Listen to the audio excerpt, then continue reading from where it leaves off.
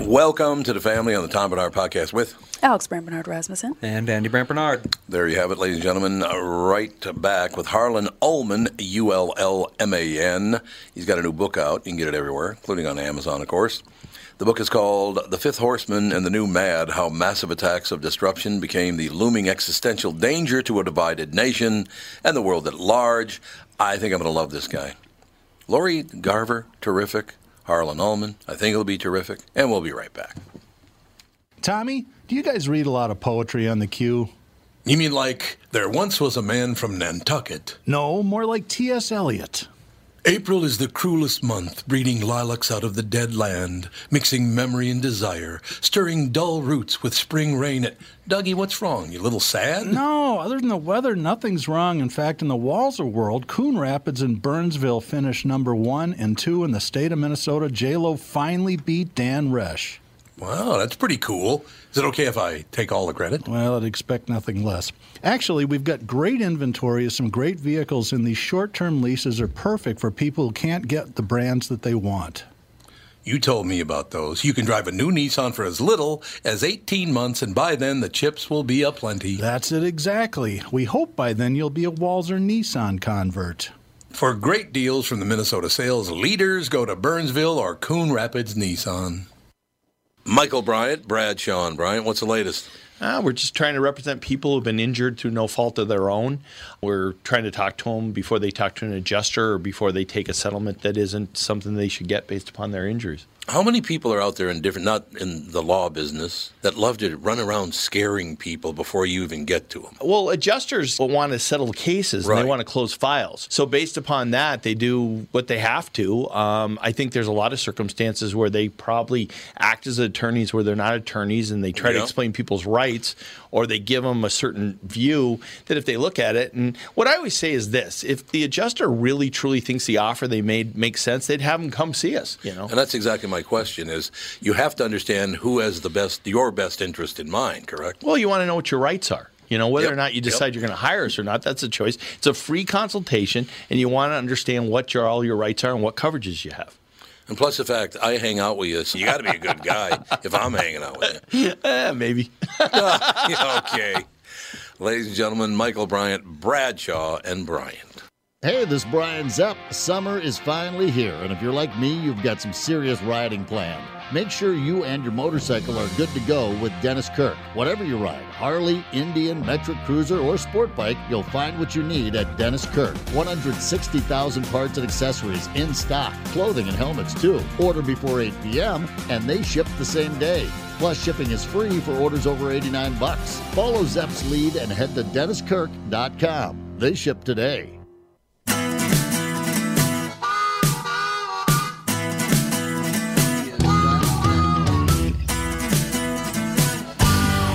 That's Alex playing the guitar and the harmonica. I'm a woman of many talents. One-man band things that they used to do. A woman of many. Yes, exactly. Stand there, have the little cymbals on your knees, exactly. So you clap your knees together, you'd be okay, you'd be good to go. We have our guest. Harlan Ullman, ladies and gentlemen. The book is called The Fifth Horseman and the New Mad, How Massive Attacks of Disruption Became the Looming Existential Danger to a Divided Nation and the World at Large.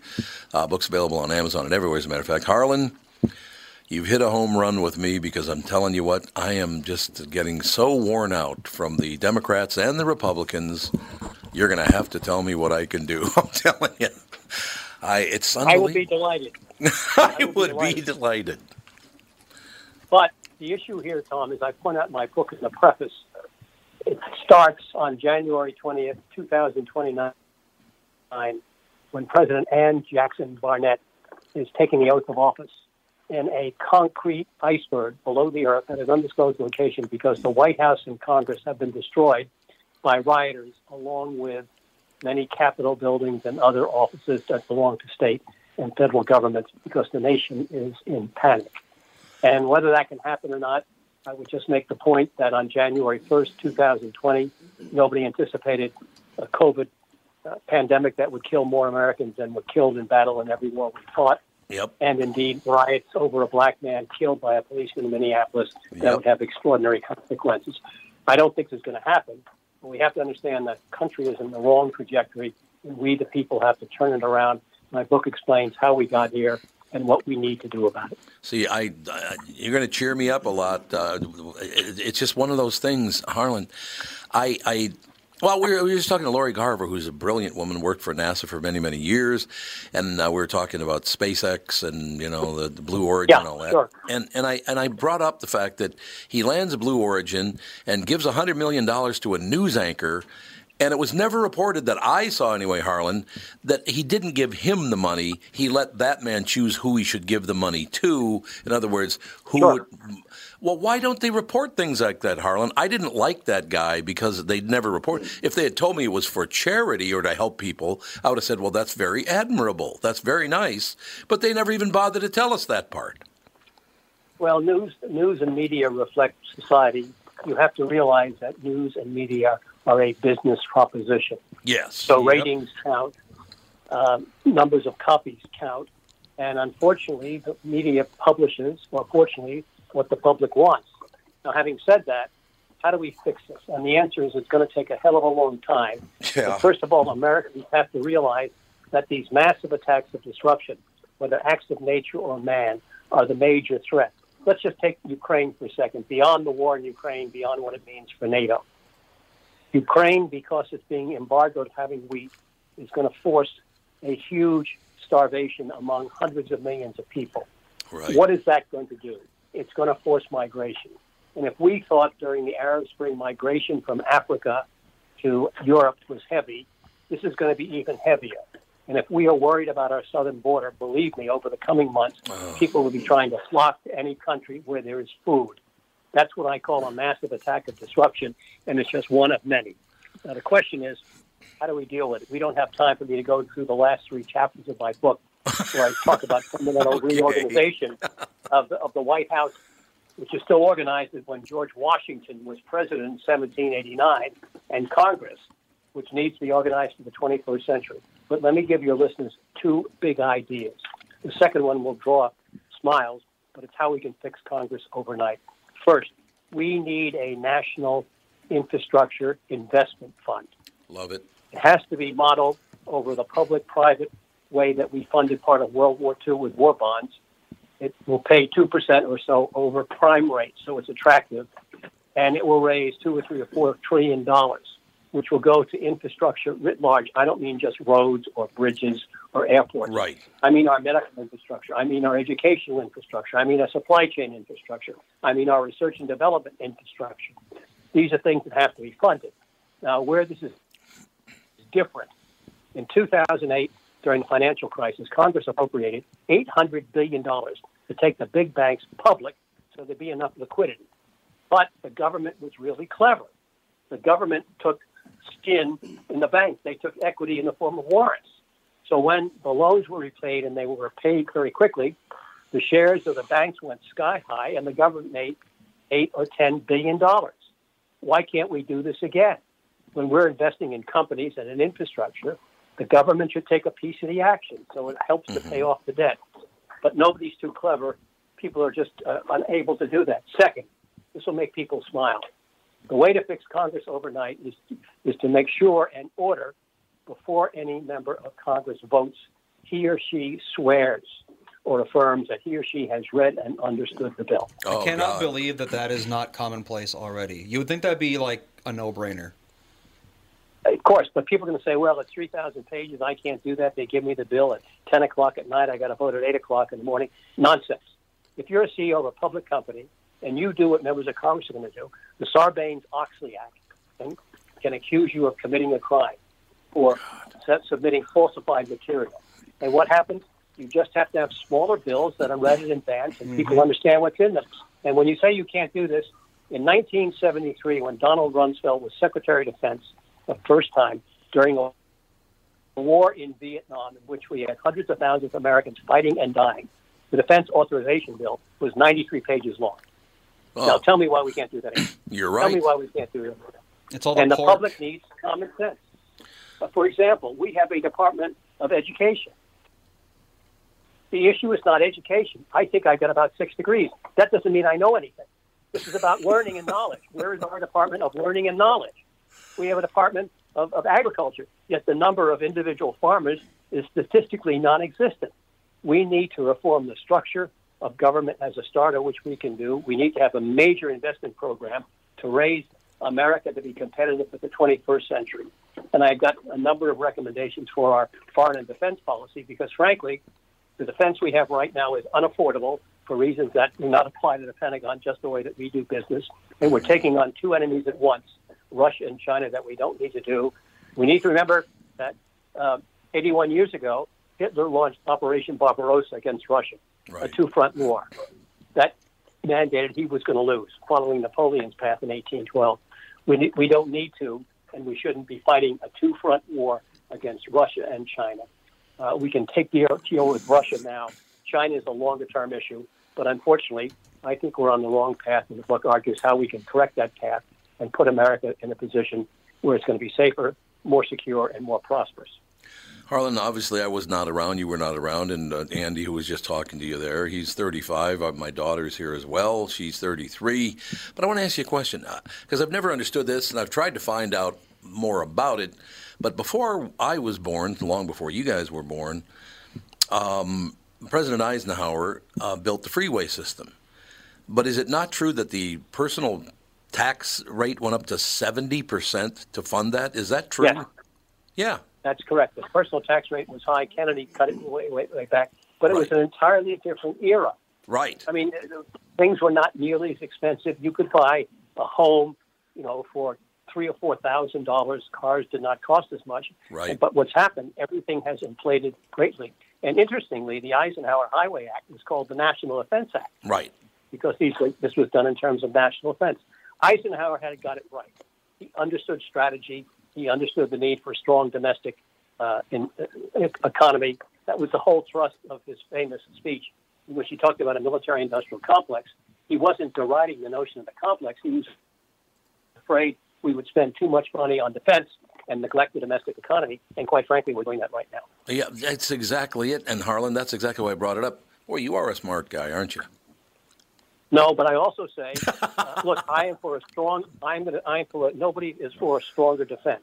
Right. But we're building legacy systems, in some cases, that are 40 years old. We should learn from what's happening in Ukraine about how future wars are going to be fought. What we can do is contain Russia and China, and we can do it with weapons that are far less expensive with greater alliance on allies. And people who say you just can't do it because look at Russia and China, I would say look at Ukraine. Ukraine is bleeding Russia white. Whether they win or not is not the issue. This has shown what we need to be thinking about in the future because, quite frankly, not only can we not afford the force, but the all-volunteer force is now fiction because it's all recruited force. And if you take a look at the cohort of potential people who can join the military, who are physically, mentally, and morally qualified, it is shrinking dramatically. So we have these issues with which we can deal if we anticipate them now. But as I argue in my book, the biggest act of mass disruption is a failed and failing government. And we got to learn to try and fix that. And I have some recommendations about how the president, and this was written before Joe Biden was elected, finished before Joe Biden was elected, needs to sit down in a locked room in Camp David with the senior members of both parties of Congress and not come out until they agree on a major strategy for this country that has economic, political, strategic, and military aspects covered in which people will agree and where they are not. Until we do that, the current system is badly broken. It's going to take a long time to fix. Has this country had a clearly defined trajectory in 40 years, do you think? Yes, of course. That trajectory ended roughly in 1989 with the demise of the Soviet Union because we lost a clarifying threat. But even then we got it wrong. I fought in the Vietnam War. The Vietnam War was a huge mistake. In fact, all the wars we start, we lose, and they become catastrophes. Afghanistan, the second Iraq War, and Vietnam are among that. But my point is, we do not need to be spending a huge amount of money we are on defense because most of that money goes to people, and most of that money goes to legacy systems, which are terribly...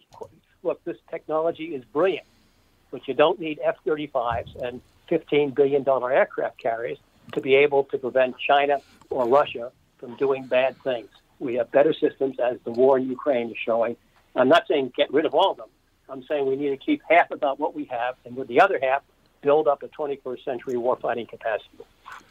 Harlan, I got to tell you, you're talking to the right people because I've been talking about. I reference this once in a while because I've never talked to you before, I don't think. But I also do a morning talk show in town, and I've been talking for quite some time about these very things, how we can handle them.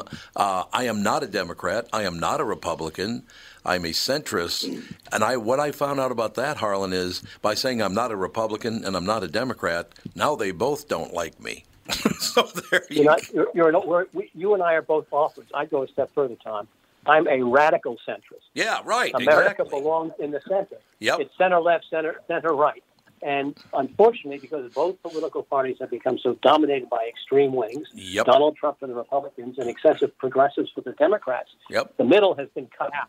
And the middle is where America should be.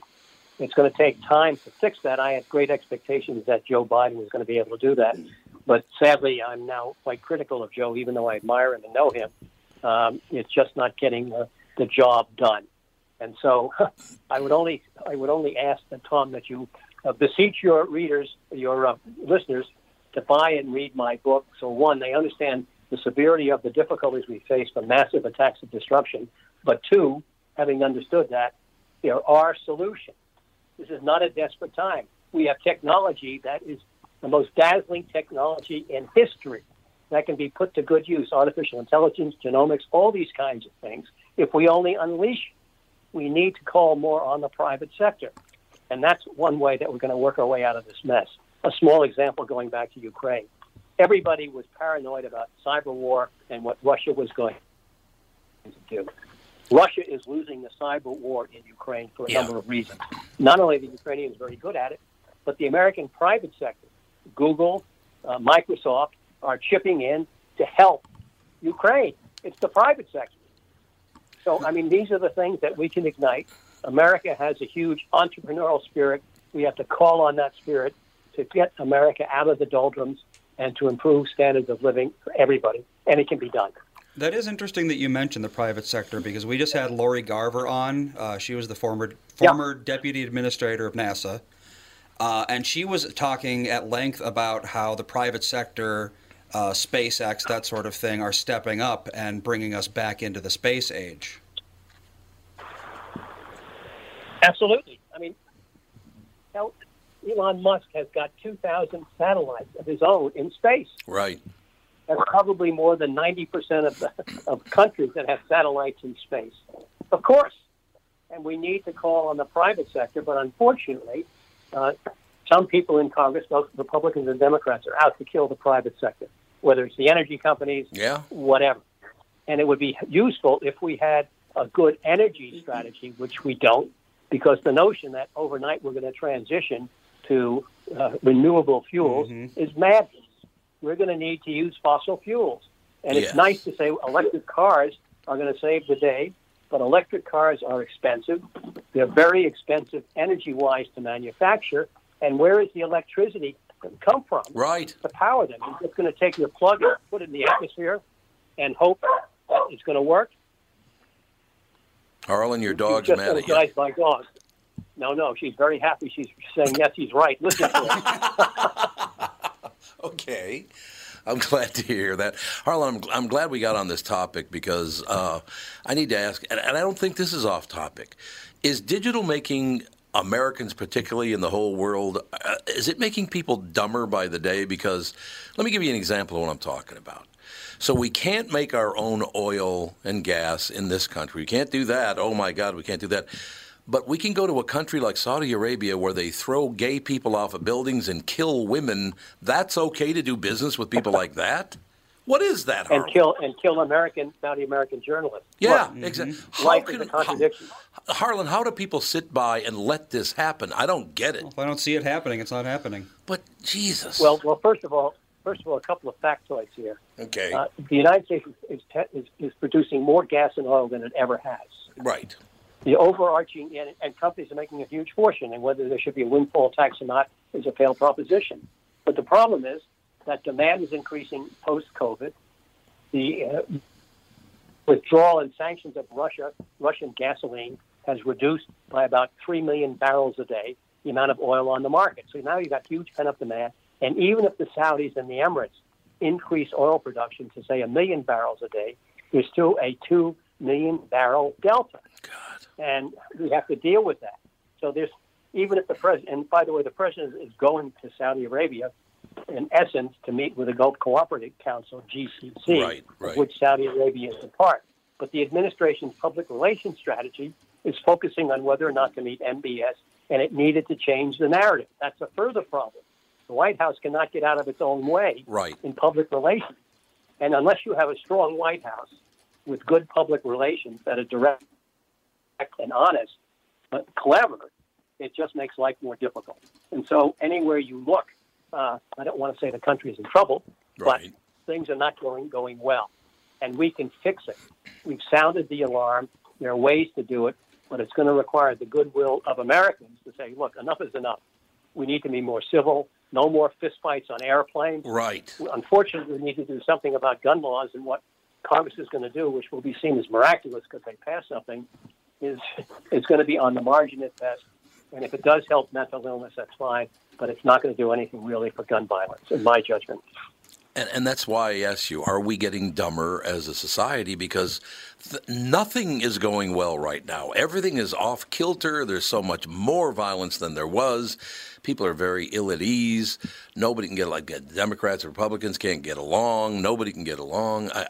It's just poor leadership, is it not? And I'm talking about across the board poor leadership. Well, that's part of it. It's just the way that society is going. We have done it to ourselves. Yeah, we have. Donald Trump was a symptom of the way society was headed. He had exactly the right personality and charisma. Because people wanted somebody who was strong and who was going to break the mold.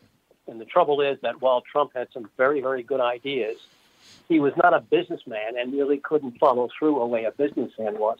He was a real estate entrepreneur. He was a salesman. And so even the good ideas he had were not able to be put really in practice. And so you got the worst of all worlds. You got his personality and the difficulties with that and misconduct, but you couldn't get the policies that are necessary. In comes Joe Biden, who I think is a terrific guy with more experience than any president-elect in our history ever had. And he's fumbling. He's fumbling. And so Americans have to realize that, we've been through worse times. We went through a civil war. We went through a depression and World War II when we were really on our knees after Pearl Harbor. And we have to demand of our elected officials that they have got to take a strain and do better. An example, nobody thought Harry Truman was going to be a good president. Right. They thought, here's this guy from Missouri. He was a haberdasher. Who is this guy? He's being controlled by politicians back there.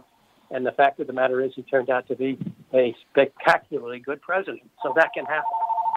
Yeah, no question about it. Is that your dog calling you? That's another robocall, which is part of American society.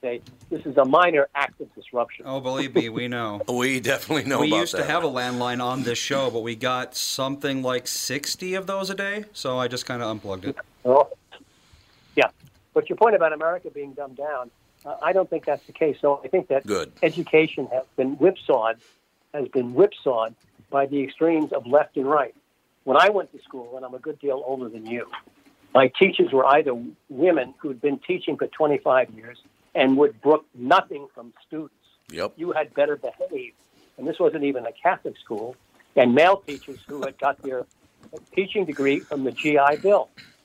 Those instructors were the best teachers I ever had, with due deference to spending 2.5 years at graduate school getting a PhD. That's gone. And you take a look at the number of teachers that are quitting just because of the difficulties in schools. So what we're seeing is something manifested across society. It's just not limited to one or two or three sectors.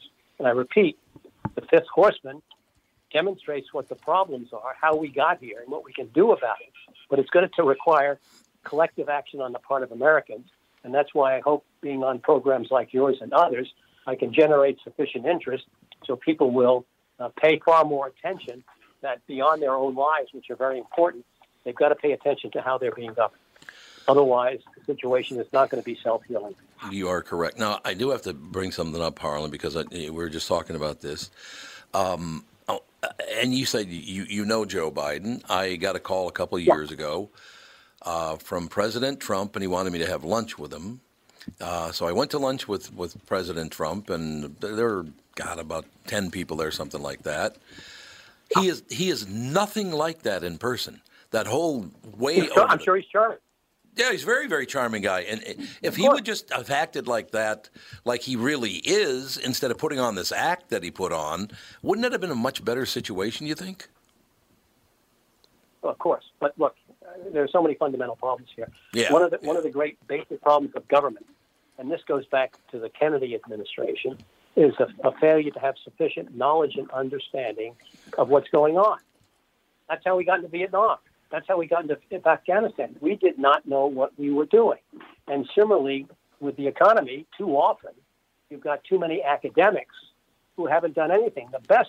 One of the best Treasury secretaries was Hank Paulson.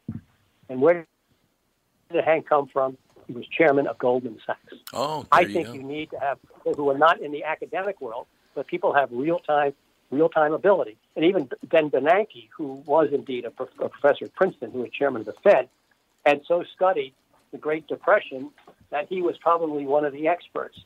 So at the time of the 2008 financial collapse, you probably had the two most competent Americans to deal with these issues. And unfortunately, administrations are now picking people either politically because they're owed debts or for diversity. And while I think diversity is really important, I want to have the best, most qualified person. If that person has got 5 legs and is purple, I don't care.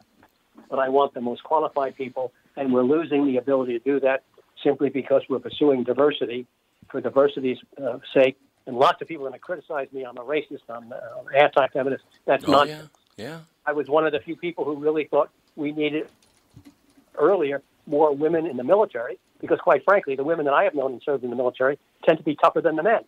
And I suspect the men will resent that. But the point is, we need quality. We need quality. Well, I'm an equal opportunity offender, Tom. Yeah, me too. Me too. And so there are things that we can do, but the public has got to become outraged. And whomever they elect, they've got to ask these people tough questions. You have a number of people running for high office in government who should never be there, and they should be challenged to explain their views. And unfortunately,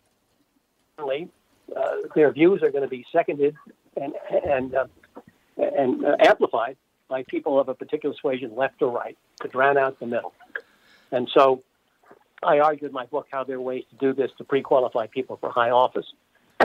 But unless we take action across the board, the one thing I can guarantee you is that in the future, the standard of living for most Americans is going to decline, and the American dream is going to be increasingly elusive and, for some people, impossible to achieve. And that will be a national catastrophe because America then will not be the America of today and the past. No question about it. I do want to read this paragraph because I don't want people thinking, well, this is just some guy who wrote a book. That's not true. Harlan Ullman is an advisor to the most senior leaders in various governments and industries. He has served on a number of advisory boards, including for NATO's Supreme Allied Commander Europe 2004 to 16. He's senior advisor at Washington, D.C.'s Atlantic Council, chairman of One Private Companies, and principal author of The Doctrine of Shock and Awe and a Brains-Based Approach to Strategic Thinking. A former naval person, he commanded a destroyer in the Persian Gulf, was decorated for leading over 150 combat missions and operations in Vietnam as a swift boat skipper. His newest book, The Fifth Horseman and the New Mad, How Massive Attacks of Disruption Became the Looming Existential Danger to a Divided Nation and the World at Large. I always like to point out, because a lot of people go, well, what does this guy know? Well, Harlan, you just proved to me by reading that paragraph that you know exactly what the hell you're talking about. I think that's wonderful you've stepped up. Well, thank you very much, and I'll make a final point that you might find of real interest on. In 1975, as a very young officer, but having to have a PhD, I was assigned to the National War College as a professor of strategy. And the students there were older than I and more senior. And one of them, in the class of 1976, was a lieutenant colonel about to be promoted to colonel called Colin Powell. And Colin and I became fast friends. And in one of my lectures, and all of us had come out of Vietnam, all the military people had, many of the civilians, and one thing was in common, whether you were in the Army, Navy, Marine Corps, Air Force, that every bullet we fired, every artillery round, mortar, rocket we shot, every bomb we dropped missed. we expended more ordnance in Southeast Asia than we did in World War II, believe it or not. God. And so I said, look, I'm going to change warfare. There's something called the chip. What happens? What happens when you can hit what you shoot at on the first shot? And people looked at me and said, "Oh, it never happened. Look what happened to Vietnam." Right. I said, "It will." A week later, Colin Powell came up to me and said, "Harlan, you're right. This will change warfare."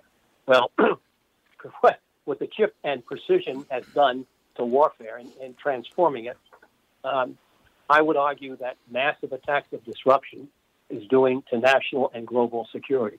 It is transforming it profoundly. Unless we understand that's happening, we're not going to be able to grapple with it. And that's what we need to do. We have the ability, we have the resources, we have the human capital, we have the physical capital, if only we can harness it. And so that's why I think this book is so important, and that's why I think that if enough Americans read it, I think they will become engaged, and I think that's a good way to start turning this colossal ship of state into a better direction. God, I certainly hope so. Harlan, I've really, really enjoyed our conversation. You know what you're talking about. And by the way, I don't think you are much older than I am. I think we're about the same age, actually, from what you just described.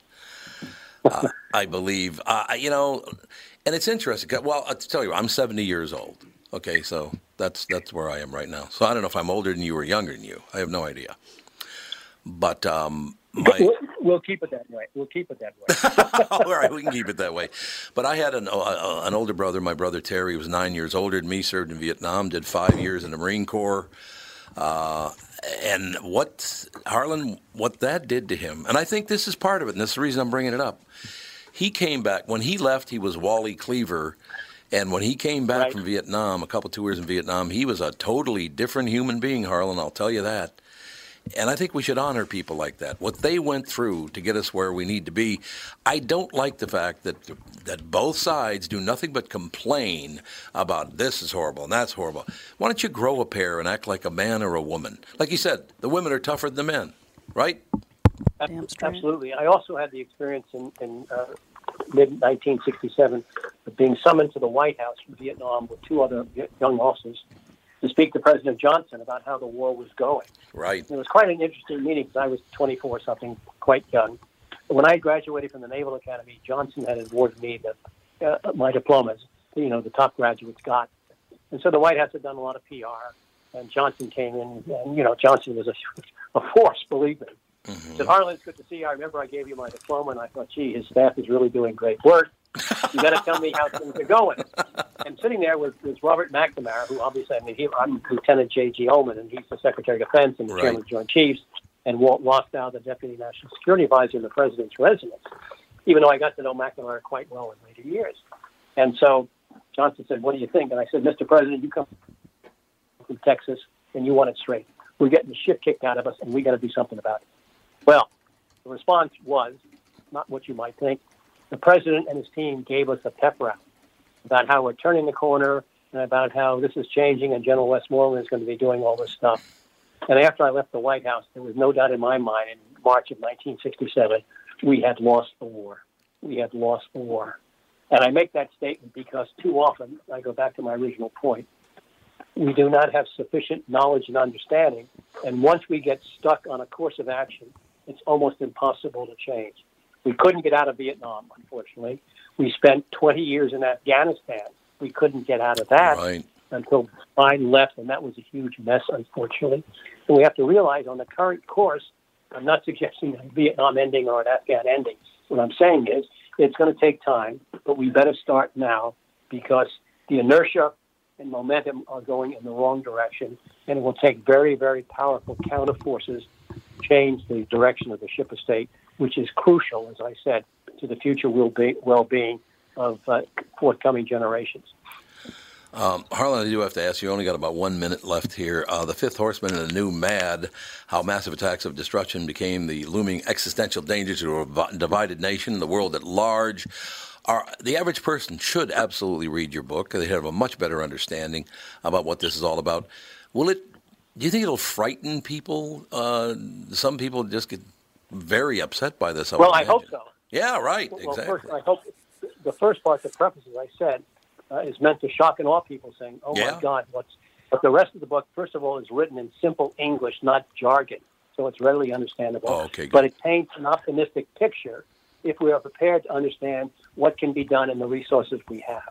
So on the one hand, you bet it's going to scare people to death. I hope. Yeah. On the other hand, said, okay, now that I've got your attention, this is what needs to be done. Because without administering that kind of shock and awe, people are just going to say, well, it's just another book and things aren't that bad and we'll manage to limp through.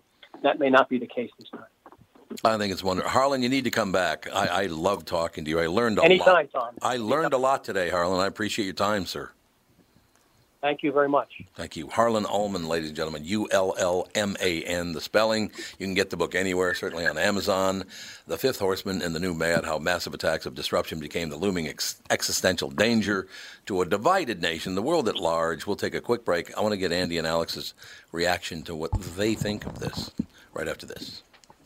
Tom here for Shift Real Estate. Last year, about this time when we were making plans for Key West, I met the folks from Shift Real Estate. And when I heard the Shift story, it made sense to me. It made sense to my kids, and it makes sense to pretty much everybody that's heard about them. Shift Real Estate saves home sellers thousands of dollars on real estate fees. How do they do it? Shift lists for a flat fee of $5,000. You work with a full-time salaried agent.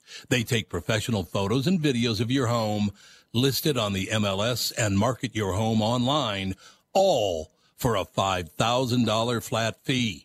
Call Shift Real Estate and tell them about your home. Tell them that you heard me talking about it, and they will tell you how you can save $10,000 or more when you list with Shift.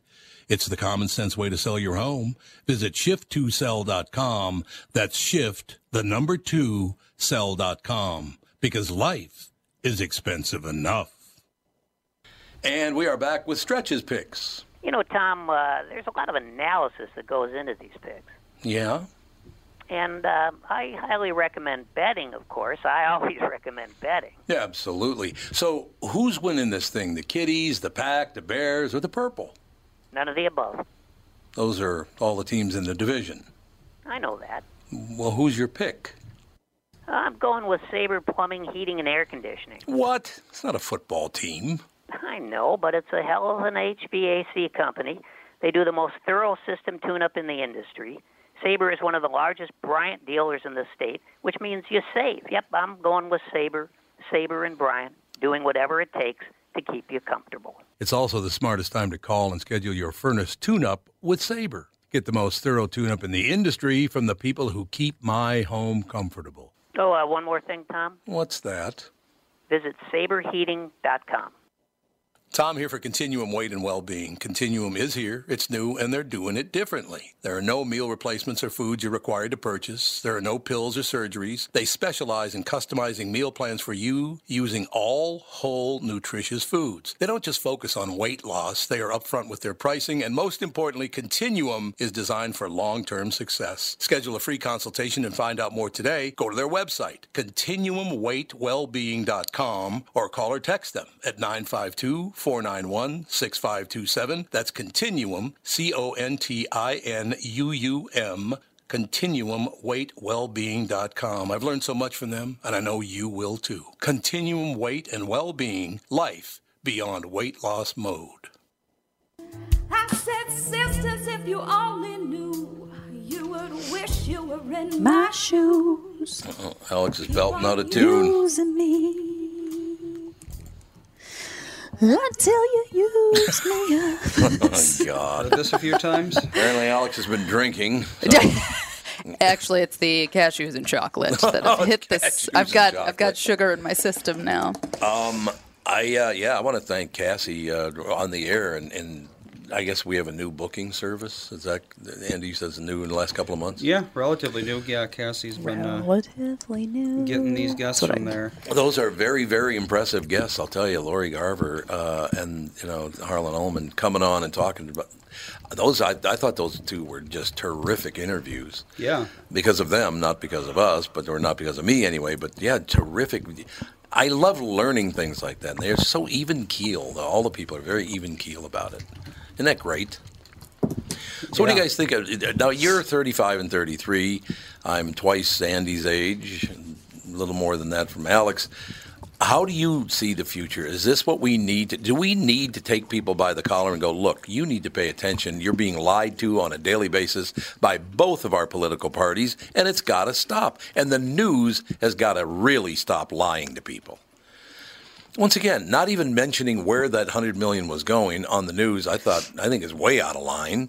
All of these things we're talking about, to take the sides of the Democrats alone or the Republicans alone, I think is a horrible idea, don't you? Well, I mean, one of two things can happen, It can be we make the people that are responsible for our information actually be responsible. Yes. Or the people consuming said information can be aware enough to realize that they are being fed certain information. I don't know if in a that's ever gonna certain happen, way, though. but I don't think either of those things are ever going to happen. The second one, you basically would have to cure human ignorance, which, good luck there. Trust me, God himself couldn't cure human ignorance. I love ignorance sometimes. I love ignorance. Ignorance That's truly nice. is bliss sometimes. I love it ignorance. truly is. That's great. With certain things. I was definitely a lot happier back when I was so apolitical that I didn't know which party was which. It was great. Yeah, I agree. Bliss. I'd be much happier. Like I said, bliss.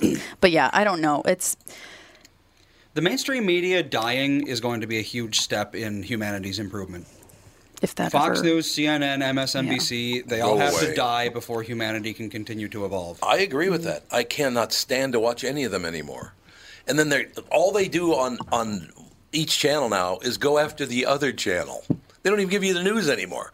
Oh, that Tucker Carlson is horrible. He's a terrible person. Yeah. And then on Fox, that's CNN. It's filled with evil. Is there Jesus? Is there a CNN version of Tucker Carlson? Because it's always Tucker Carlson that people go after. Because he's the one who gets all the ratings. He gets the highest ratings. And no one on CNN really gets not nearly that much ratings. But is there like a Democrat, like a liberal version of Tucker Carlson? I mean, there have been people who try. Yeah, but it doesn't. But it seems like Tucker Carlson really gets like all the attention when it comes to right-leaning news. That's true. Drama. I don't know. I don't understand why people can just tell the truth. We'll be fine. Stop lying to make money. And I will tell you another thing. I finally heard from a friend of mine a couple more, and I'm not going to say, but we have a relative that's going through a tough time with these woke politics at work. I am. Several other people are. People are not going to put up with this. If you're going to be like that, we're leaving. If you're going to be so woke you can't see both sides of things, I can't work with you. I mean, that makes sense, doesn't it? Yeah. Politics needs to get these people need to get their head out of their ass and realize there are two sides to every story, and most of the stuff you believe is complete bullshit because you're being lied to by your favorite news outlet. And that's on both sides. But this whole woke thing, the one that really finally got to me was, once again, the man was a foreigner, meaning he wasn't Italian. It's like, yeah, I know what foreigner means. You don't have to tell me what the word foreigner means. You figured that out? The band? He was in the band? And then there was an article this morning about some town in Minnesota. I can't remember where it was. But I believe they were going to put on Taming of the Shrew. Would you look that up, Andy? Put on Taming of the Shrew, but apparently there's so many negative and horrible things in it that they're not going to do it anymore. Who isn't going to do it? I think it's a school. It's called Taming of the Shrew. It's in Minnesota, but I can't remember where it is. They were going to do the play? They were going to do a play, and they were going to put Taming of the Shrew. They're going to put several different people of color. color. Here we go. Yeah, the Winona. Yeah, Winona. There you go. Winona Theater Company calls off controversial Taming of the Shrew. And why is it controversial? All theater companies are like this now. Yeah, they are. Everything's They're all stumbling over themselves to show how woke. Artists are the most, they wouldn't want to. They all have the brain disease. Excuse me. I take that personally. You take what personally? That all artists have a brain disease. Well, they probably do. Excuse me. Are you an artist? Are you an artist now? I didn't know you were an artist. I was a dancer. Thank you very much. Oh, I didn't know that was artist. It's what? Like radio's being an artist. Mm-hmm. No. No. She's got a very upset look on her face, folks. I'm just telling you. It sounds like they tried so hard to wokeify it that it just became. It just turned into a Frankenstein monster. Because so let's see, there was a character named Kate, who is now a man, a black man. It was a white woman because I guess the white woman there was like some misogyny involved, so they made it a man, but it can't be a white man, obviously, so it's got to be a black man. What do you mean there's a misogyny involved? Petruchio is now a woman. Oh, okay. Because Petruchio is like the aggressive one, and having an aggressive man, I don't know, it's... The thing... Okay. It's a joke. Just choose a different play. Yeah, instead of canceling it. Or trying to wreck it. Or trying to wreck it. Yeah, I just don't understand. I mean, that would be like trying to put on a school play of Blazing Saddles. Yeah, exactly. Yeah. You know, trying to like redo the entire thing as like a G-rated film or a play. That was like all inclusive. It's like that doesn't. No. Yeah. What? It's Shakespeare. Was that 500 years ago? Let's see. Times have changed. Yes, they have. Shakespeare. Yeah, about 500. Yeah, about 500 years ago. So, yeah, maybe it. You don't need to change the thing from top to bottom. Maybe you should. That's history. Hey, a man playing Kate then actually goes back to Shakespeare's origins. Mm-hmm. All roles were played by men. Yeah, they were. You're absolutely right. So hey, that fits the bill. That's how much it changed. Except the reason they did that was... the reason they did that was because back then, being a actor was considered about the same as being a prostitute. Yes. Yeah, it was. So if you had a woman actor, that would be basically like having her be a prostitute. Yeah, that wouldn't be good. You know, her reputation wouldn't be great at that point. Right. But men, it's like, have never really cared. Are we again, you're that middle 30s deal. Is this whole woke thing going to go away eventually? Because it's harming so many people with your bullshit ideas that you know everything and everybody else is a moron. And, of course, you're the one who's a moron. But is it going to go away? Because some people are telling me that it is fading. No, it's never going to. Well, but the thing is, it's just the people it's the really loud people that have the strong opinions, and that's how it always is. And with social media and cell phones and news outlets, they're getting all of this attention. Why? Because it's loud people with... But they're harming other wild people. Ideas. That's the whole problem. But that's how people always are going to be. Not all people, but there are always going to be people that just need to be... stirring the pot. But is it a good idea? I'm going to stop you from harming people by harming you. Now, it's not necessary that you're harming people. They think you are, so you need to be harmed. And I don't understand that.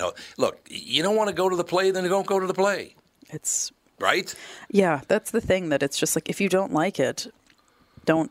Then don't partake. That's the thing that these people are all... How could somebody...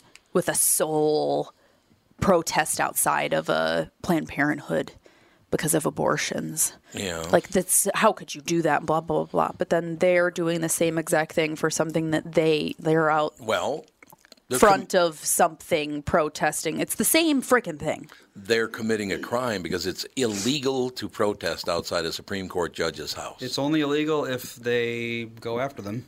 I don't think they're supposed to even be anywhere near their property. No, I mean if the law goes after them for doing it. Oh, I see what you're saying. Yes, yeah, it is. It's illegal what they're doing. Just because something's on the books doesn't make it actually illegal. Yeah. Well, what makes it illegal is if the powers that be say so. Carry it through. Yeah, exactly. I mean, there's tons of laws on the books that they just completely ignore. Yeah, mostly because those ancient, you can't bring a donkey into town on Thursday laws. You can't, you can't own a duck in Illinois. Yeah, but I mean, there's very long precedent that if the powers that be ignore a law, then the law doesn't exist. So, if they just say, okay, you can go ahead and, burn down anything you want, is it really illegal? Yeah, well, there you go. Yeah. All right, we'll leave on this note. Great guest today. Thank you to Cassie and everybody else involved in that. This new service we have is terrific. There's no doubt about that. You're welcome. Oh, you're welcome. I did absolutely nothing, but since I was involved. All right, we'll talk to you tomorrow. Dougie Sprinthal, Car Selling Secrets, of course. We'll talk to you then with the family.